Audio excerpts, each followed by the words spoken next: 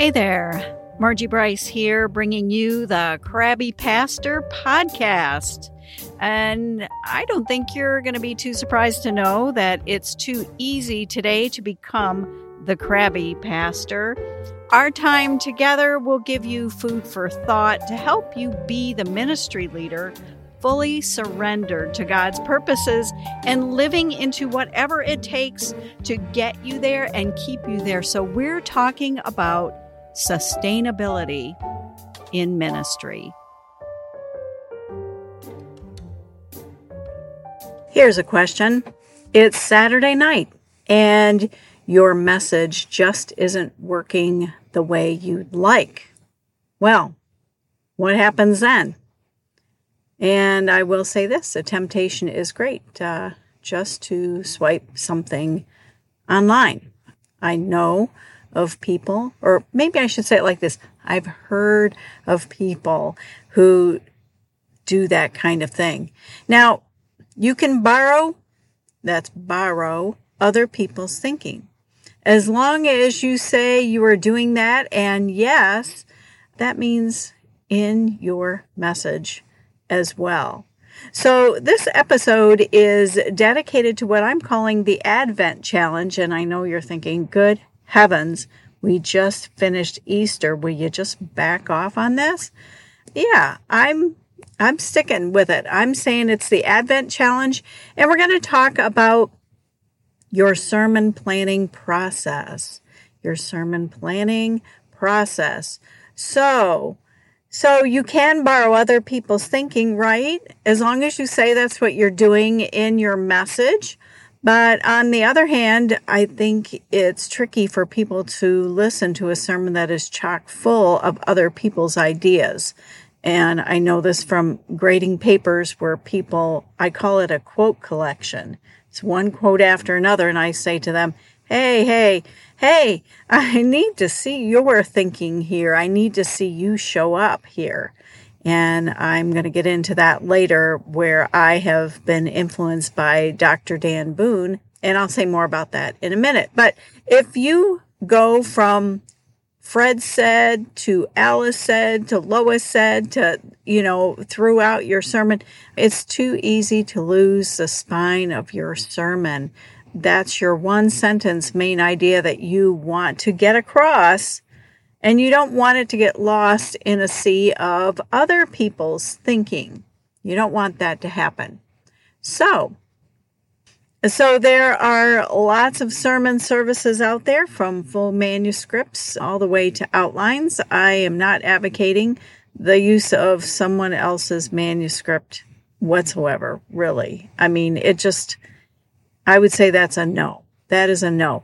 Now, one thing I did use, and this was free, Free, is Life Church. That was Craig Groeschel's open source. Well, it's resources, actually. There's lots of artwork there that I was always interested in, and I was always interested in how they packaged sermon series. So you would have a 3 or 4 week series on something.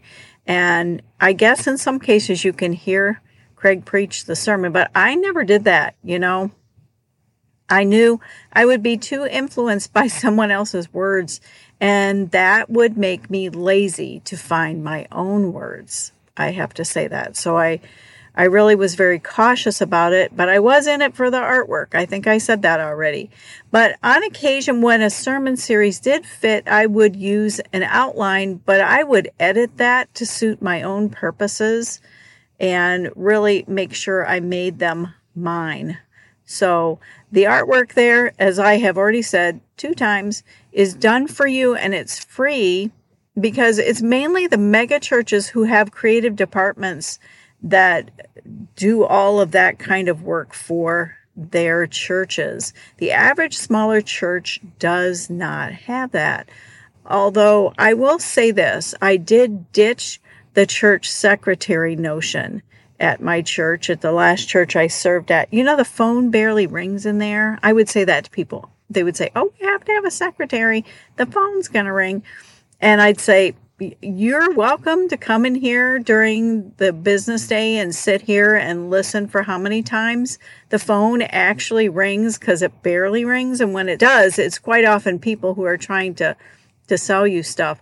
So I opted instead for an administrative assistant with some graphic design experience, and that I felt was and will be more useful for the church in the coming days. But going back to sermons, services, whatever you want to call that, if you're going to do that, you can get an outline and work from that. I would say a scant outline if you're going to do that. But I felt like, too, that what Dr. Dan Boone provided for me, and I believe he does have that material in a book form. I can check that and put that in the show notes, that sermon forms were actually much more useful than an outline. They sort of function the same way, but not exactly. So I'll say more about that in a second, too. So the bottom line, though, with all of this kind of stuff is what I learned from Dr. Dan Boone, who taught preaching at Nazarene Theological Seminary, and I sat under him 2 different times. His teaching was wonderful, and now he's president at Trevecca Nazarene University. And like I said, I'm sharing some of what I learned in his class and just other stuff I've learned from real life ministry leadership. But here's the key. The preacher has to show up in the sermon somewhere. You have to connect with your material in a verbal way, not just, in your heart when you're preparing it, but, you're going to say, when I was little, I struggled with this idea. And when you do that in your sermon in some really important way, this is called incarnation. The gospel shows up in you as you deliver your sermon.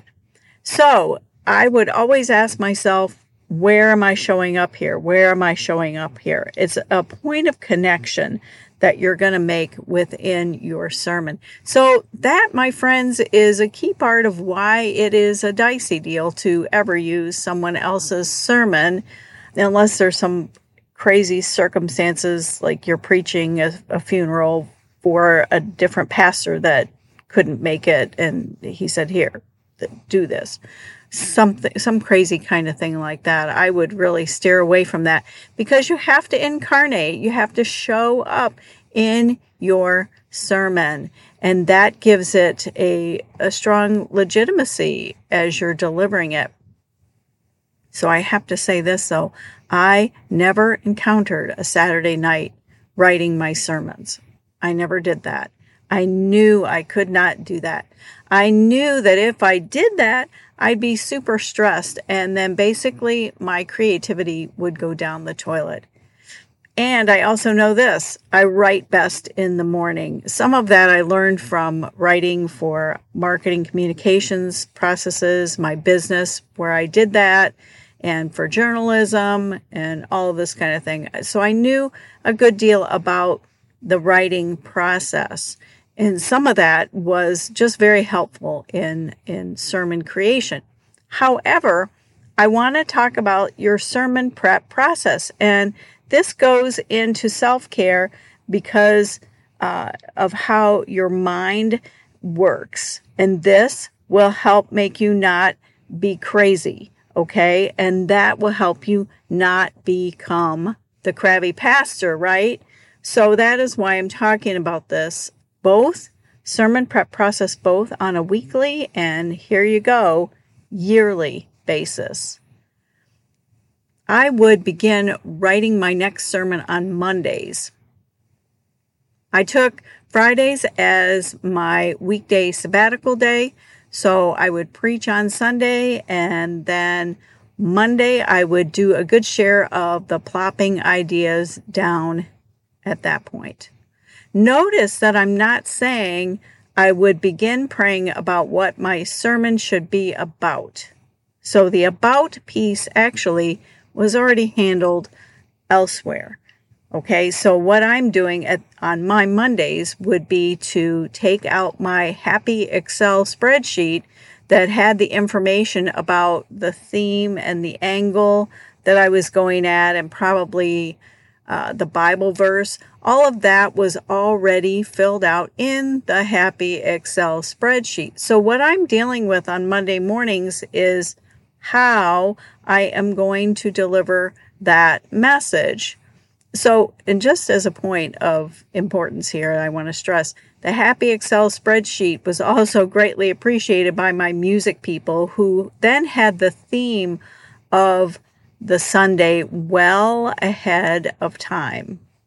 And they could, have a heyday looking at what I was doing for weeks at a time and look at the music and how they were going to approach music from that standpoint, as well as the tech people and anybody else that you felt needed that kind of thing. But the Happy Excel spreadsheet came into existence because at least twice a year, I would take 3 or so days to do nothing but work on the big picture of what my people needed to become better disciples of Jesus. Sometimes I would go off-site. I would more than likely go to the library or go to a coffee shop or go out of town or something, so that I did not have the day-to-day stuff hitting me and I could just focus on the big picture of what my people needed to become better disciples of Jesus. And I say twice a year because 2 times a year are the big events, right? Christmas and Easter. I mean, you can always say your church has 52 events a year. They do. Every Sunday is an event. But the 2 biggies are Christmas and Easter. And if you follow the Christian calendar as opposed to, the Hallmark calendar, then you know that those Sundays are already blocked out, okay? So you're going to put that in there. Now, if you're following an Advent-ish kind of approach, maybe you light Advent candles. Or even if you don't, maybe there are some topics that are going to help lead your people towards Christmas. And the same thing for after Christmas. Both of those high holidays, Christmas and Easter, have larger number of visitors and occasional attenders there. And so the question is, what can you offer to them that might help them take the next steps with Jesus through what your sermon content might be, either during, at the Christmas service, or after. And then you can say that at Christmas. And next month, we're going to talk about how to build God-like habits into our lives. So join us in January or something like that. But it gives you the opportunity then twice a year to take the sermon prep time and look at and you don't have to use a Happy Excel spreadsheet. And if you want a copy of a blank Happy Excel spreadsheet, you can always email me, connect with me through the website. You can go to crabbypastor.com and find a way on my website to connect with me and ask for that, and we'll work that through if you want a Happy Excel spreadsheet. But maybe some other mechanism works for you, whatever works for you. Hey there, this is Margie here, your host of the Crabby Pastor podcast, and I want to urge you to stop surrendering your best self so that you can avoid the burnout that plagues so many ministry leaders. You don't want to become a crabby pastor, that's for sure. So what I've developed is a self-assessment journal style product called Radical Self-Care. Sustainability for your life and ministry. And what I'm going to do is have the link to it in the show notes so you can go there. It will be the best $29 that you could spend. You can spend then your time. Take time. That's something we don't do when we have big issues. You can take the time to explore how you view self-care and how you need to pursue it a little more. And I'm not about offering you a checklist, that's for sure, but I want to see how self-care can be knit into your heart and into your life so that you can go the distance that God has for you to go.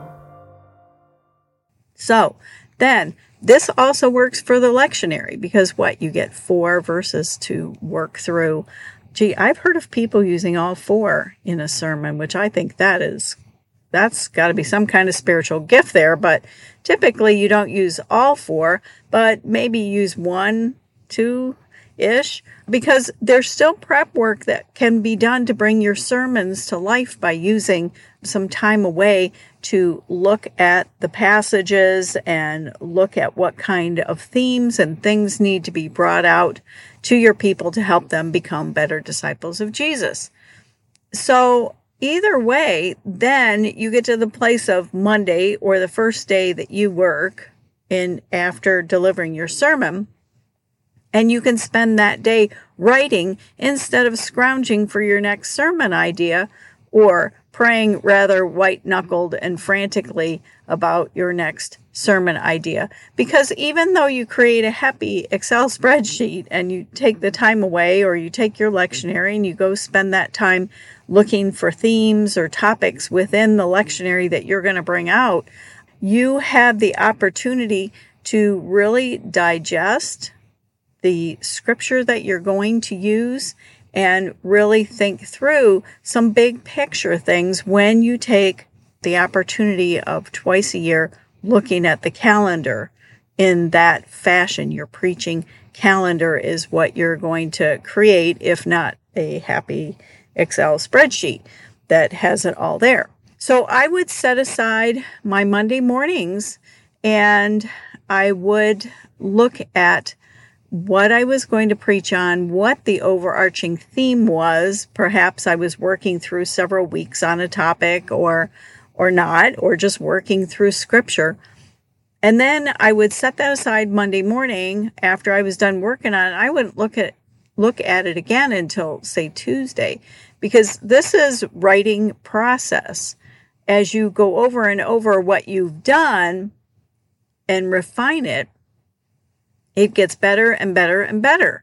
And you're always keeping your one sentence in front of you. This is the one thing I want people to get. This is the message. And then you have to be brutal to remove any material that does not support what you are saying. And I will tell you, this can be hard to do sometimes. Man, that's just a great illustration here. Oh my goodness, I got to use it. But you realize that it really doesn't exactly fit in your one sentence.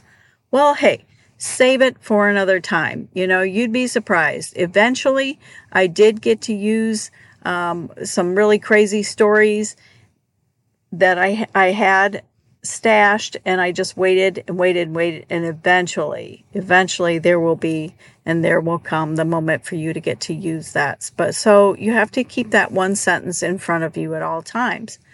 Anyway, I would work on the sermon every day a little bit, knowing that for me, Thursday was my last chance to make changes, really, because I took Fridays off.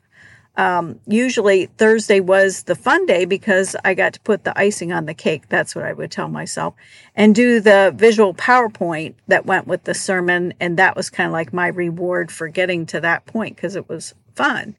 I want to add in here, I rarely used video. And if I did, it had to really, really, really work well with the sermon. It had to do an exceptional job. I rarely used words on a PowerPoint, and if I did, it was maybe one or two words or a short sentence or a question, just short. But I relied heavily on still images to help tell the story. And I really believe that church needs to function at a different pace than the culture.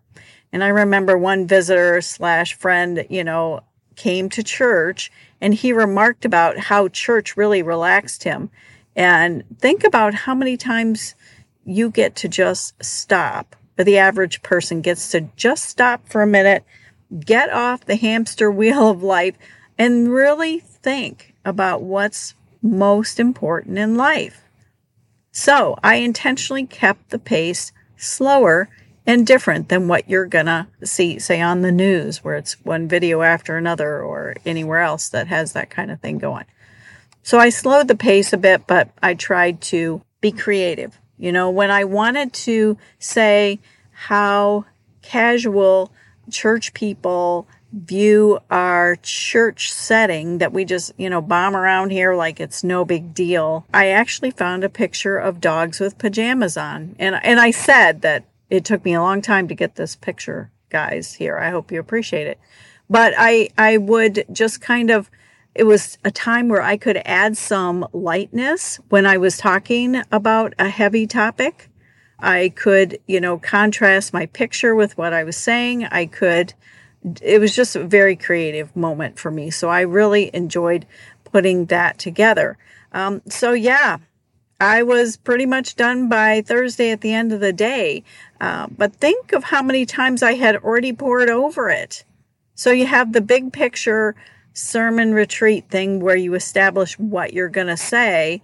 And then by the time you get to your Monday, there's a lot of prep work, the Monday, Tuesday, Wednesday, Thursday, stopping and, spending an hour or two there, an hour or two here, an hour or two, that's a lot of prep work and a lot of time for me to connect with the material and have it register and put down roots deep in my heart and look at the flow of the material.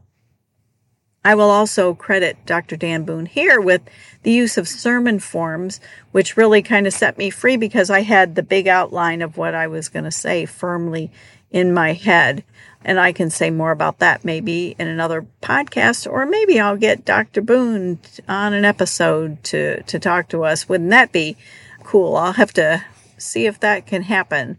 Anyway, the next time I engaged the sermon after Thursday at the end of the day was early Sunday morning. I would get up very early and go over the sermon one more time. I would look at my color coding that I did, and that might also be worthy of a podcast too, I think. And I would transfer it then off my desktop onto my iPad. I know it wasn't very complicated, but when it was on my iPad, then I could still go over it another time and actually draw with my finger on it. I would make stars or smiley faces or frowny faces or whatever I felt would be helpful to me. I don't know what kind of little hands-on learning thing that was, but again, this is more about me digesting the sermon again and again and again. So why do this? Why would you do this? Well, for one thing, brain science says that frantic and creativity do not function very well together. And so this kind of a process helps you to slow down, knowing what you're going to preach about ahead of time, and then at the actual week before, working on how you're going to deliver that message slows you down and helps your creativity to increase. So then over the days of prep, you have leisure of visiting your message repeatedly, and the ownership of it grows. Ownership in your head and ownership in your heart. I want to leave this episode with the Advent Challenge because I had somebody say to me in the summer, I bet you already have your Advent sermon planned, don't you? And I almost didn't want to say yes because of the way he said it to me, but I kind of went, well, yeah, actually I do. I want to challenge you to start mulling over and scrounging around and looking for what kind of an Advent either series or what kind of a take you're going to give on your Christmas season sermons. So I will start with that kind of a challenge right now. Now, if you want to take the challenge of sitting down and planning, say, June or July through, let's say July 1st through, sometime in January, that's even a bigger deal. That would be an amazing thing. But let's start with this Advent challenge. Start thinking and praying about your emphasis and how you're going to help your people become better disciples of Jesus Christ. And as always, you can shoot me some information about that challenge, and we can unpack that some more by going to crabbypastor.com and going to where the podcast is, the link to the podcast, and there is a section there where you can shoot me any kind of message that you would like about this, any kind of further question that you would like me to pick at, I'd be happy to do that for you. And I'd also be happy to hear any of your other challenges or burnout stories.